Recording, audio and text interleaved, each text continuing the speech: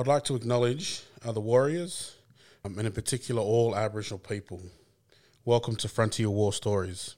And before I go any further, I would like to pay my respects to all those Aboriginal people who fought in the Frontier Wars, which began as early as 1788 until the late 1830s.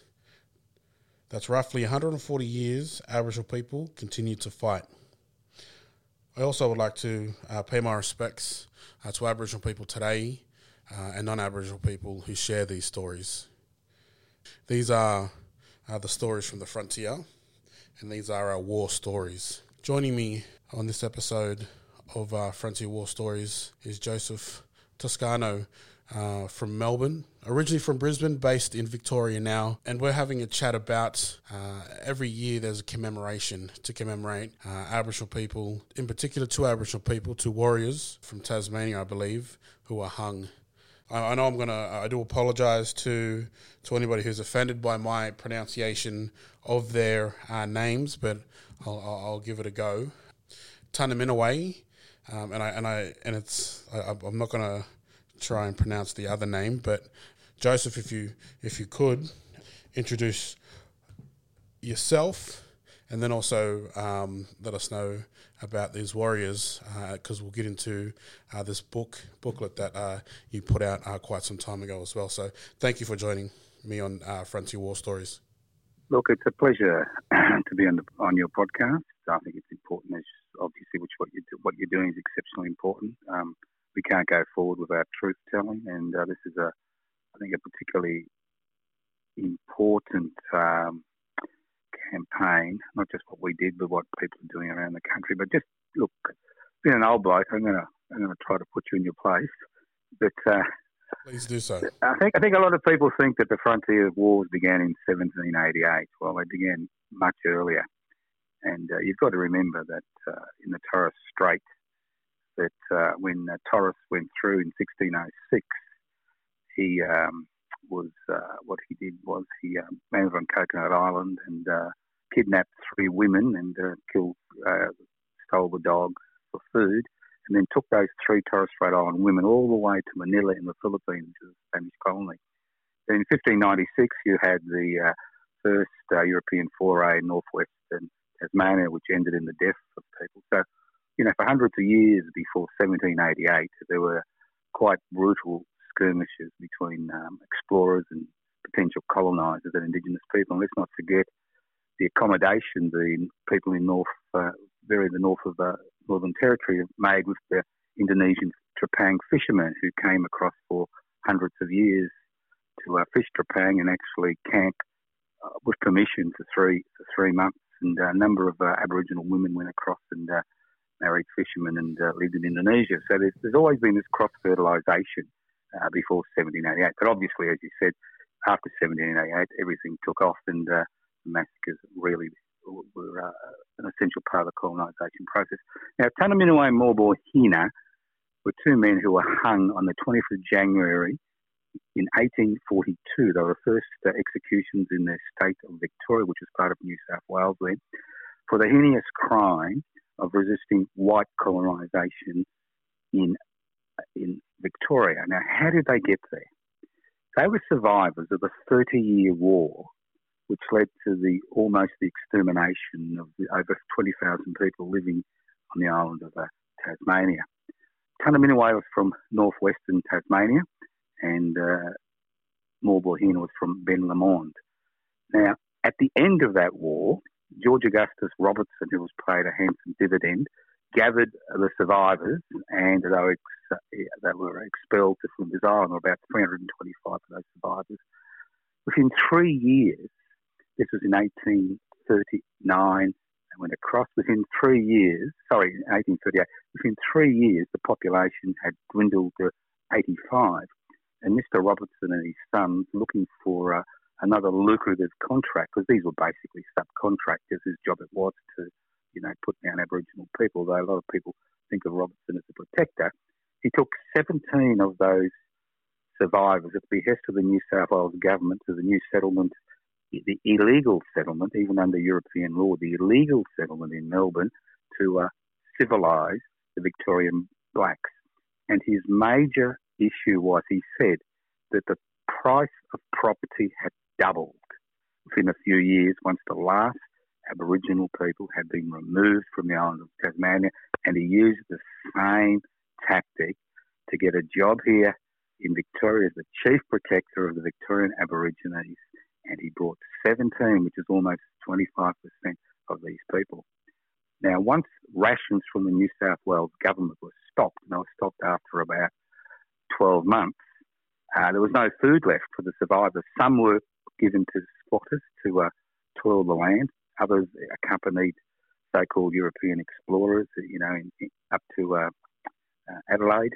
And some, like Tunnerminnerwait, Morbohina, Putirana, Planobina, and Truganini, escaped into the bush, onto the traditional lands of the Bunurong people, into the bush in 1841, and began an extensive guerrilla campaign which drove squatters, hundreds if not thousands of squatters, 5 human beings, 2 men, 3 women, from the Mornington Peninsula and the Dandenongs back into Melbourne.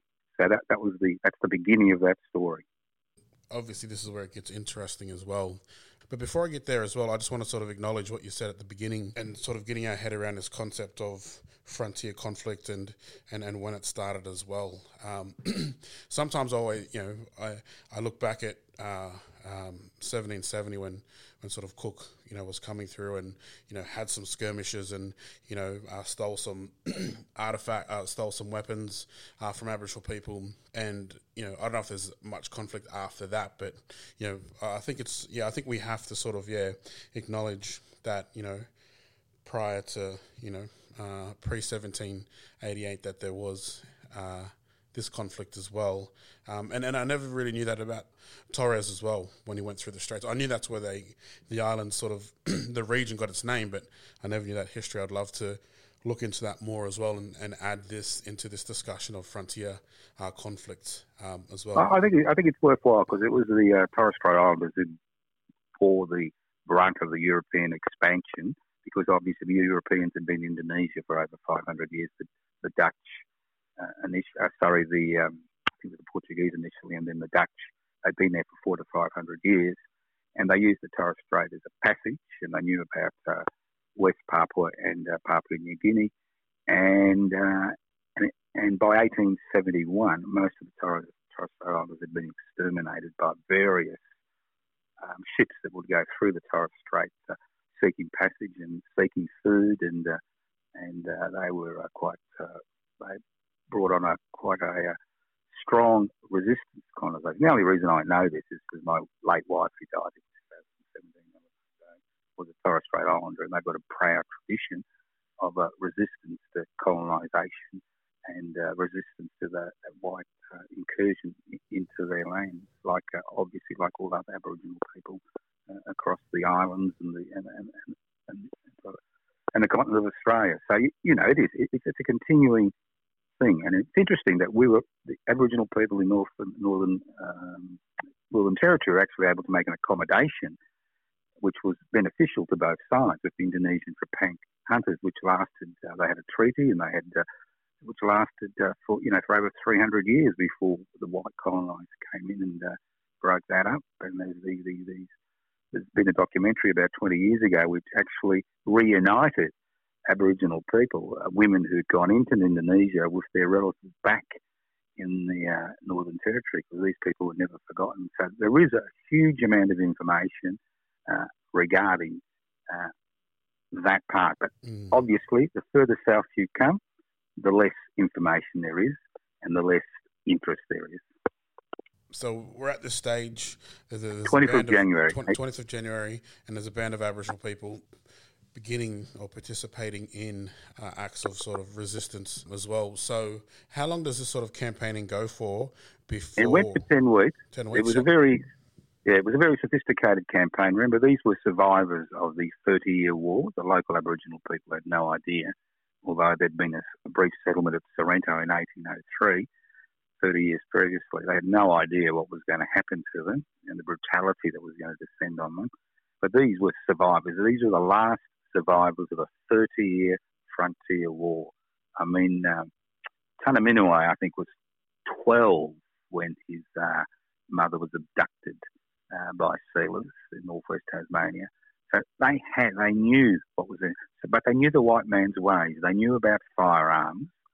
They knew about how to, and they had their indigenous ways. Because people think of Australia as some vast, uninhabited thing. But see, the Mornington Peninsula was quite interesting in Dandenong because the Bunurong had been there for over 60,000 years and continue to be the traditional owners of that land. And the Bunurong Foundation, represents Bunurong here in Victoria. But there are all these tracks that used to cross the marshes, which they had used for tens of thousands of years. And obviously, the Tasmanian Aborigines were familiar with the indigenous way of living, and they were familiar with the white man's way. So they were a formidable combination. But considering the brutalities they'd been exposed to, it was a very civilised war. What they did is they came up to a squatter's hut, put everybody out, got the guns, got as much flour and sugar and tea as they could carry with them. Then they burnt the hut because they wanted to drive the squatters back. But they didn't actually kill anybody initially. They didn't kill any women. They didn't kill any children. They didn't kill any of the men. I mean, their job, what they were hoping was to cause an uprising among local Aboriginal people to join them because they understood they couldn't, survive for long.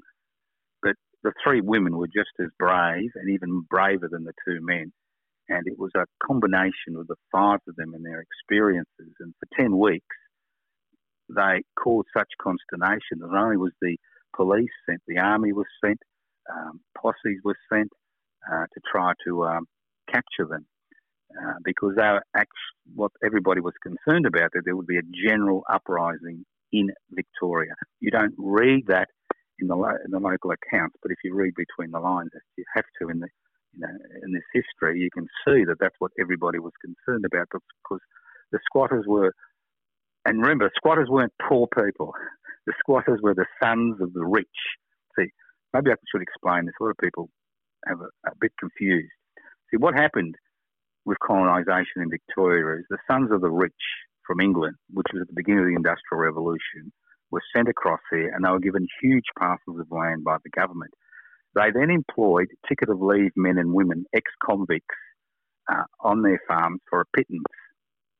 And they made a killing growing sheep and exporting the wool back to the satanic mills in industrial England. So when we talk about squatters, we're not talking about people who've got no assets, but these were people who had huge tracts of land, because 700 squatters by about 1846 owned the whole of Victoria. They had huge tracts of land which was given to them by the government of the day. And so these people were actually driven out of these settlements back to Melbourne. So you can imagine the consternation in Melbourne. And you've got to remember that most of the people in Melbourne initially were illegal settlers, as far as European laws is concerned, that came from Tasmania, because the British government had not settled Tasmania. It was entrepreneurs like Batman and Faulkner who came across in the ship Enterprise to settle Victoria. So most of them were Tasmanians initially, and they understood how difficult it was to eradicate the indigenous population in Tasmania, or attempt to eradicate the indigenous population in Tasmania.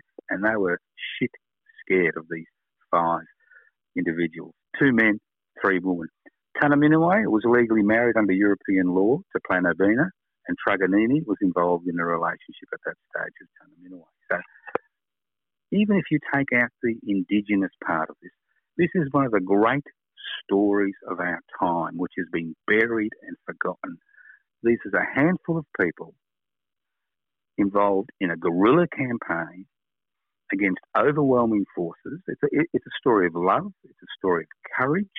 It's a story of empathy and sympathy, because they showed sympathy to the people that they were dispossessing, the squatters they were dispossessing. They didn't actually ever receive, as Tasmanians, never.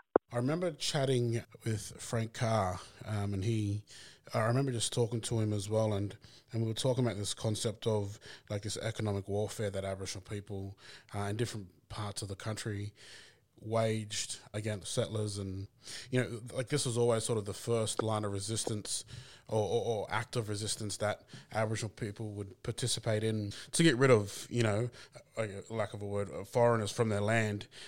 One, because they're breaking of local Aboriginal law as well.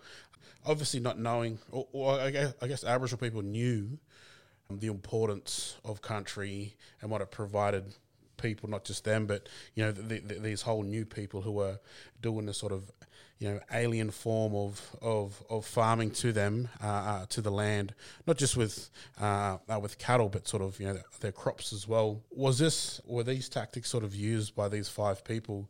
This sort of burning crops. You mentioned, I think they burned a hut down, but they let everybody escape as well. Yes, look, there are two things. Now remember, this is a guerrilla band of five people. They were using classic guerrilla tactics, which means you surround your enemy, you burn down their infrastructure, and so the enemy moves off. Now remember, these are strangers.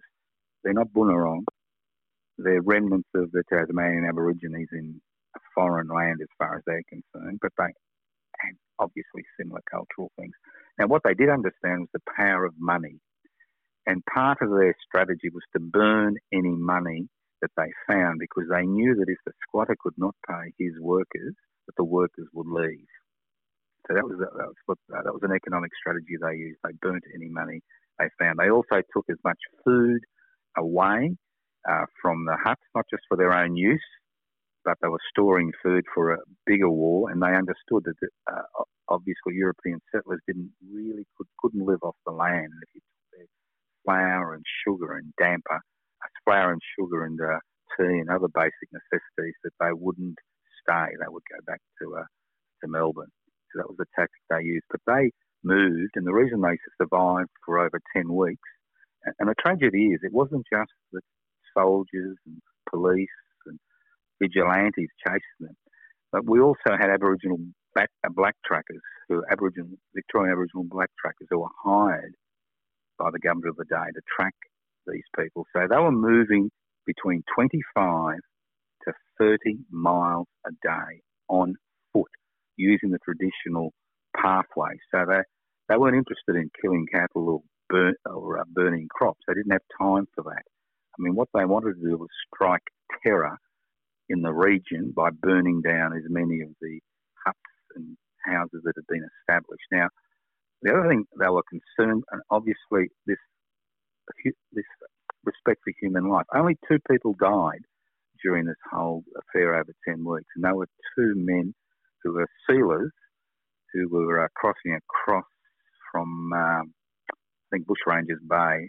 They were walking to Melbourne, who were caught in the crossfire at one stage, and 2 sealers, but nobody else was killed in the whole affray. And even the 5 people, they were eventually, Tunaminaway, Morbohina, Planamina, Putirana and Truganini, were eventually tracked down by black trackers, and their camp was surrounded. By the time dogs, which they had with them, started barking, everybody shot into this little encampment, and it's a miracle nobody was actually killed or seriously injured, and they were arrested on the 20th of November 1842. So it was a classic guerrilla warfare, but they weren't small. It was a small band, and it's a small band basically trying to strike terror in the region. And what they wanted was the Victorian Aborigines, the Bunurong and other people in that area, to join them in this struggle. Because you've got to remember, when they initially came, they were introduced to Victorian Aborigines. They had a number of corroborees. There were fireworks. There were celebrations, because these were going to be the great saviours. They're going to civilise the Victorian blacks. So there was that interaction initially, but it didn't seem to go much further than that, whether it was a language difficulty, whether it was the amount of disease which was occurring in the Aboriginal population in Victoria, especially around Melbourne, where you've got stories of starvation, dysentery, typhus, syphilis, and the list goes on, and people just dying in large numbers, day after day after day, and they weren't in a position to resist. I don't know, but at the end of the day, they were captured, and the 5 of them were captured, and there was obviously great rejoicing amongst the European population. How many camps or or stations, or what's established at the moment in Victoria? What's set up there, and how much? What is it that they're sort of attacking?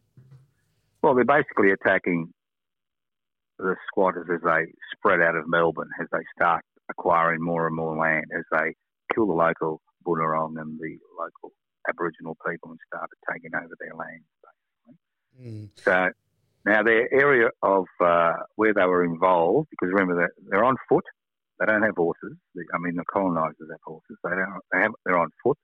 There's 5 of them, and they're travelling along traditional pathways which have been created by the Bunurong over thousands of years. So they were basically destroying infrastructure, which Europeans needed infrastructure in order to survive in a hostile environment. So they were destroying that infrastructure to drive them back into the city of Melbourne. At that stage, there's only about 8,000 people, 8,000 Europeans in the whole of Victoria. And they ranged all over the Mornington Peninsula, which means places like Rye, Sorrento, all those places up there, and then across the Dandenongs, right into the Dandenongs and a little bit into the Dandenong Ranges, places like Fern Tree Gully. So they were roaming across that quickly, because they knew that in order to survive, they had to move quickly because they were being chased by everybody. They were being chased by soldiers who were on horses. They were being chased by squatters who were on horses. They were being chased by foot police. Who were being led by Aboriginal black trackers. So they knew that they had to be very mobile. So it would be an area maybe about 100 kilometres by about 50 kilometres they ranged across. How many huts they burnt, I don't know. But what I do know is that it was documented, if you look at the original material, documented that hundreds, if not over 1,000 people fled, that's Europeans, fled the area back into Melbourne for protection. Before we get to the date of their execution, they're on the run, they're getting tracked by Aboriginal trackers as well as sort of authorities on horseback. How do they catch them, and when do they catch them? And sort of how long are they held back in prison before in prison before they are executed? Well, it's interesting. They were sleeping in one of their encampments. They actually had dogs with them because they understood that dogs would give them forewarning of anything that was coming in. And they're actually encamped near the beach, and they'd been tracked to that area. And what happened is about 60 people, mainly soldiers and police and vigilantes with guns, crept up round the encampment about 4 o'clock in the morning. And then they fired about 60 shots into the encampment, hoping to kill the 5 of them. Now, 2 of them escaped into the bush. I think it was the 2 men escaped into the bush, and the women were caught. And the men were told that the women would be shot if they didn't surrender. So they actually did surrender. And then they were taken to they were captured on the 20th of November, 1841. And it took 6 days for them to walk back in chains to Melbourne, and they were put on trial on the 21st of December 1841. It was a very interesting trial because it raised a lot of issues regarding legality of their arrest, because a Supreme Court judge had been sent from New South Wales, because Victoria was then part of New South Wales, to Melbourne, Judge Willis, who was a little bit of a rebel, and some people thought he was a bit crazy, and he presided over the trial, and the 5 of them were tried, and they were tried for murder, and the 5 of them were tried.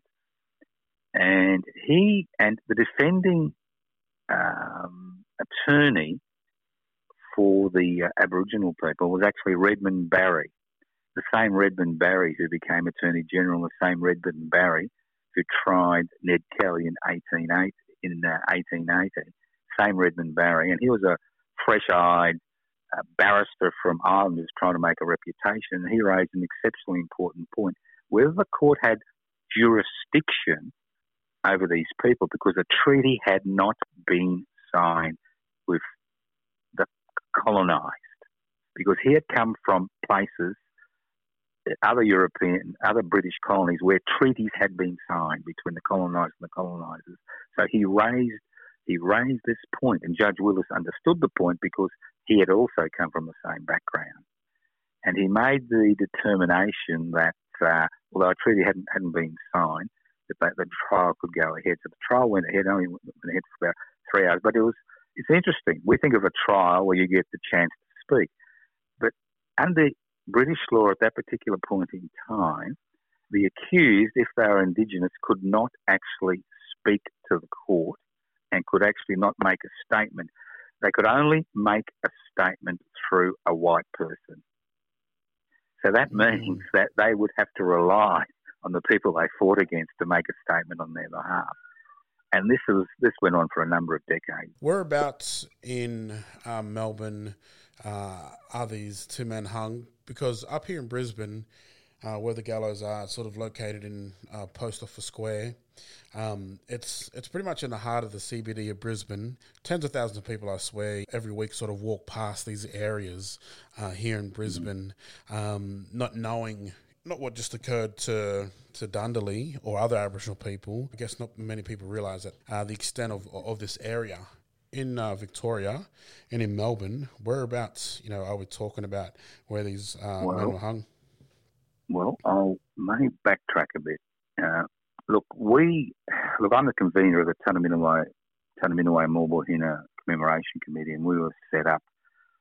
I first found out about these men in, I think it was about 2000, when I was reviewing a book a week for a magazine I was producing, and I came across a book, it was called Jack of Cape Grim, which was another name for Tunnerminnerwait.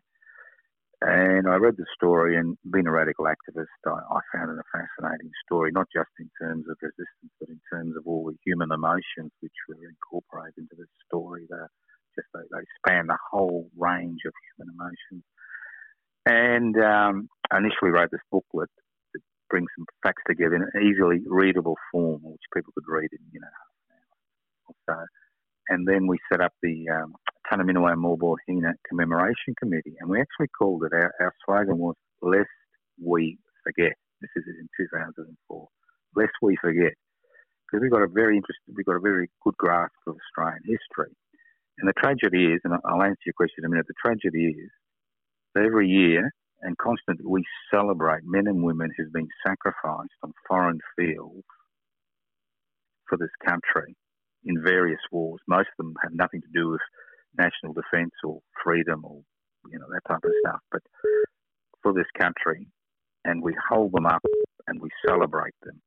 But we don't celebrate those tens of thousands of men, women and children who died defending their country, their language, their culture, their way of life. So when we set up the Tunnerminnerwait Maulboyheenner Commemoration Committee, we called it Lest We Forget. That was our slogan. We found out where the hangings took place. The hangings took place on the highest point, because if you're going to have a public hanging in a day when you don't actually have television cameras and radio stations, you need people to see what's happening. So you find the top of the hill is a great place for a public hanging. Set up your gallows. Now, if you go to the old Melbourne jail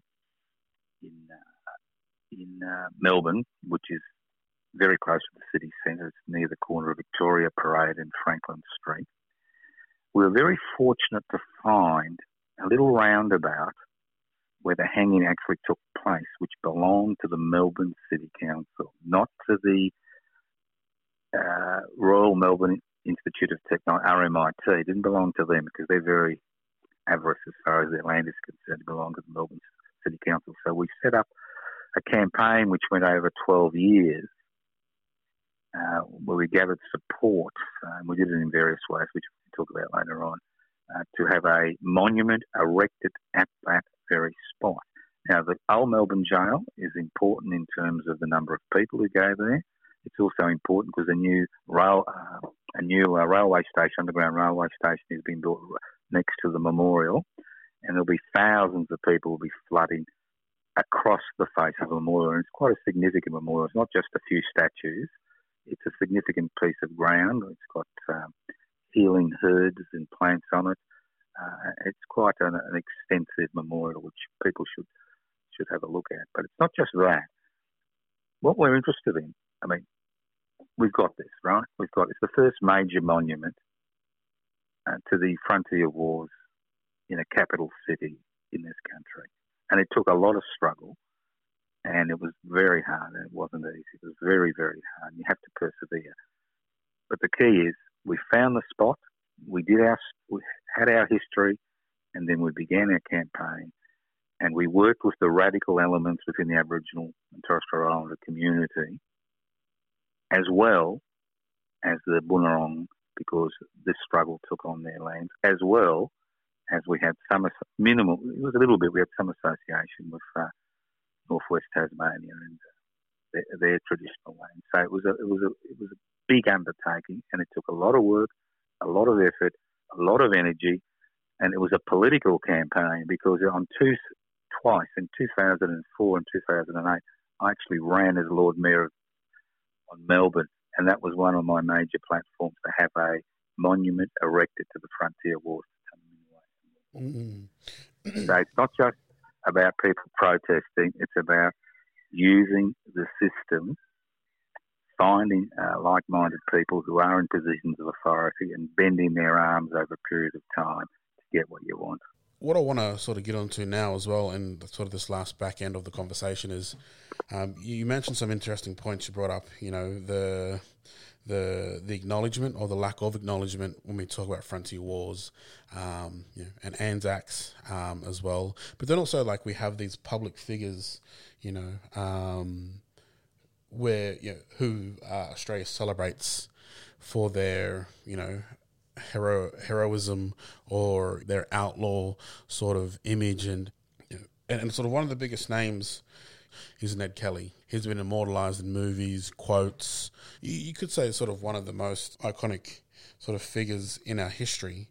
You sort of spoke to this earlier as well, but I'd love to sort of, you know, get you to sort of speak about this a bit more as well. Well, it's the difference between a rebel and a revolutionary. Yes. And obviously was a rally. Two different things. Exactly. Ned Kelly, although some people say that Ned Kelly had revolutionary tendencies, and there's the Wiradjuri, whatever it's called, document, was supposedly written by him because he did have the Irish rebel roots, and he was somehow related to the Eureka Rebellion. It's the same as the Eureka Rebellion. The Eureka Rebellion has been written out of Australian history because these people were revolutionaries. They wanted to make major changes. Now, we can incorporate rebels because we owe them nothing. It's a story. We can set up myths about a rebel. But if you start acknowledging the frontier wars, you change the political and cultural and social landscape of this country. And issues like treaty, compensation, then become part of the conversation. But if you lionize a rebel, you can make T-shirts and hats and make a buck out of it. It really means nothing. They found Ned Kelly's body at the Pentridge, and have reburied him. It doesn't. But could you imagine if they found Tanami as a Morbohina's body? There is a political element to it, and that's the difference between a rebel and a revolutionary. And an Indigenous revolutionary is a much more difficult situation to deal with than a Eureka revolutionary, because the whole question of occupation, treaty, compensation, reparation, all these then become topics, and that's why there's that resistance. And when we fought to have the Tanami and Morbohina commemoration monument set up, these were the issues that those in authorities were concerned. It's like the Mabo decision in 1992, on the 3rd of June 1992. Obviously, it didn't go the full way, and we all acknowledge that. But the Mabo decision caused consternation amongst this landowners in this country, especially leaseholders, pastoral leaseholders, and because it meant that if Indigenous Australians had, under British law, under Australian law, rights to compensation because of their prior occupation of this land, it changes the whole landscape.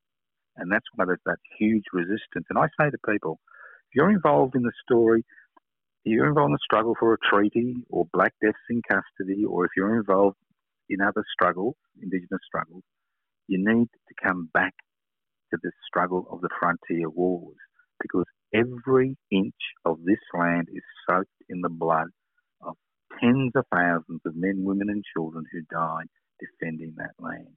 There are stories, everybody listening to this program, to your podcast, there are stories for every inch of this land. You need to find those stories, put them in a document in a simple form, find out who resisted, and then you need to begin campaigns to acknowledge that resistance. This is already happening in Victoria. It's starting to, spread out. We have a Tunnerminway and Marlborough commemoration in Wonthaggi now, where they actually were involved in some of that resistance. We have people fighting to have statues of Macmillan, who's one of the colonisers responsible for many massacres of the Kurnai in Gippsland, to be removed. We've got questions now about, a treaty. There's negotiations for a treaty in Victoria. But again, the acknowledgement of the frontier wars is in my opinion, is the beginning. And we've always had in the last few years, since the monument was set up, we've changed our focus. We would like to see the 20th of January, which was the day that they were hung by the British, using their courts, using their laws for the heinous crime of resisting white colonisation, to be National Aboriginal and Torres Strait Island Freedom Fighters Day. And on Anzac Day, when people go to the various monuments to pay respects to the dead, no problem with that whatsoever, none whatsoever, Aboriginal and Torres Strait Islanders and European settlers and non-European migrants, from Asia, Africa, whatever, can come along and pay the respects to these freedom fighters. And that's the nature of the campaign. It's not just about one little monument. There are monuments everywhere, and it's about bringing forward in the public imagination the concept of the need for a treaty, the need for compensation, and the need to, lance this carbuncle, which is, making it very difficult living in this country for a lot of people. And that's why the frontier wars, you'll find people in authority will resist any attempt, tooth and nail, to establish a monument, because it is a visual reminder of what happened. The conversation that we're having now, you put out in a booklet. How can people obtain a copy of this amazing sort of resource that you do have, and is there sort of anywhere else where you'd like people to go to sort of follow what you're doing with the committee and sort of future commemorations? Well, look, we have a commemoration at midday every 20th of January. That's the day they were hung, and we have hundreds of people, and we've also, there's commemorations now in northwest Tasmania for Tunnerminway. There's commemorations in Wonthaggi, and as I said, it's spreading slowly, but it's spreading. Now, if they want to get hold of the book, they go to the website Tunnermaul, Tunnermaul.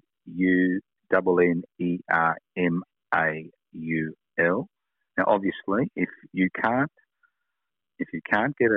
not computer literate, and I'm very strong about this, you can always write me a note. Just say Joe at Post Office Box 20, Parkville 3052, and I'm happy to send you out a copy for nothing, because none of us have ever been paid for anything we've done regarding this, and that's the key. You need to have volunteers who've got the fire in their hearts. And I'm not a historian. I don't pretend to be a historian. I'm somebody who is interested in achieving reconciliation based on justice, not charity. Now, what I have done and what the committee did and how we set up the committee and what my wife did, any interested group can do. And when you say, where should you go to your local library. Find out what Indigenous groups are around in your part of the world. Definitely. Set up an appointment. Have a chat. See if you can set up a committee. Now, one of the important things is you need a patron. If you're going to set up a committee, you need an Indigenous patron that is involved in that. And we had Auntie Carolyn Briggs from the Boonwurrung Foundation, who continues to be our patron, who supported us. Because see, in these struggles, it's not just the authorities you've got to worry about. There's other Aboriginal groups. There's petty jealousies. It just goes on and on and on. And if you've got any radical elements, have a chat to them. And the last thing to remember is it takes time. Don't think it's going to happen in 2 minutes or a year. It takes time. So when you get committee members, get members who are willing to do the hard work. And the fact is, nobody gets paid. Nobody's ever been paid a cent. We don't ask for payment, and that's what gives us our strength, because we're there because we want that justice. Oh, definitely. It's amazing the sacrifice and struggle that people like yourselves and in other areas put into sort of holding up these stories for somebody like myself, who has a really keen interest in this period of time, to record it. But I'm very thankful that the podcast has been received the way it has been so far. It was never always about getting so many people to listen. For myself, it was about sort of obtaining more knowledge about what has actually happened, and give people the opportunity to sort of be a part of reawakening, retelling, and resharing these stories. And I'm sure in a way that's sort of something that yourself and many others would have wanted to do as well. So, like I said before, big thank you for having this chat, but then also doing the hard yards in putting this stuff together, yourself, the Aboriginal people involved in being a part of the committee, but then also being a part of putting this amazing work out, and tirelessly turning up as well, which I can't urge people enough. If we're going to sort of talk about the 26th of January, and if we're going to be about sort of showing solidarity on that day, I think another way to sort of show solidarity with Aboriginal people is by acknowledging these people, these individuals, these groups, for what they did do, and how they did it as well. And for some, this was their last living. We're talking about two Aboriginal men's last living sort of memory. They literally put it on the line. So, for people listening, please, check this resource out. This podcast is, in a way, is a resource for people to use. I do urge people to use it accordingly as they please to continue this conversation. If people want to become a patron to support this podcast, to continue, doing this, and eventually, once things die down from COVID, go to these different areas and communities and record on the ground in these areas, please become a patron and, give what you can. But, Joseph, thank you very, very much for coming on Frontier War Stories and telling us, about the amazing work that you have been doing down there in Victoria. I guess I'll just leave you with sort of the last words. The importance of continuing these stories. Why is that important to you? As I said, if you don't acknowledge the past, you can't walk forward. You can't reconcile. We can't walk forward as a people, not as a nation, but as a people. So we need to acknowledge the past to understand the present and change the future. I mean, they're all interlinked. You can't understand the present without knowing where you come from and the past. And you can't make plans for the future if you don't know where you're going. So the past indicates to us what needs to be done to change things and to move forward as one people, not people involved in continuous struggles against each other.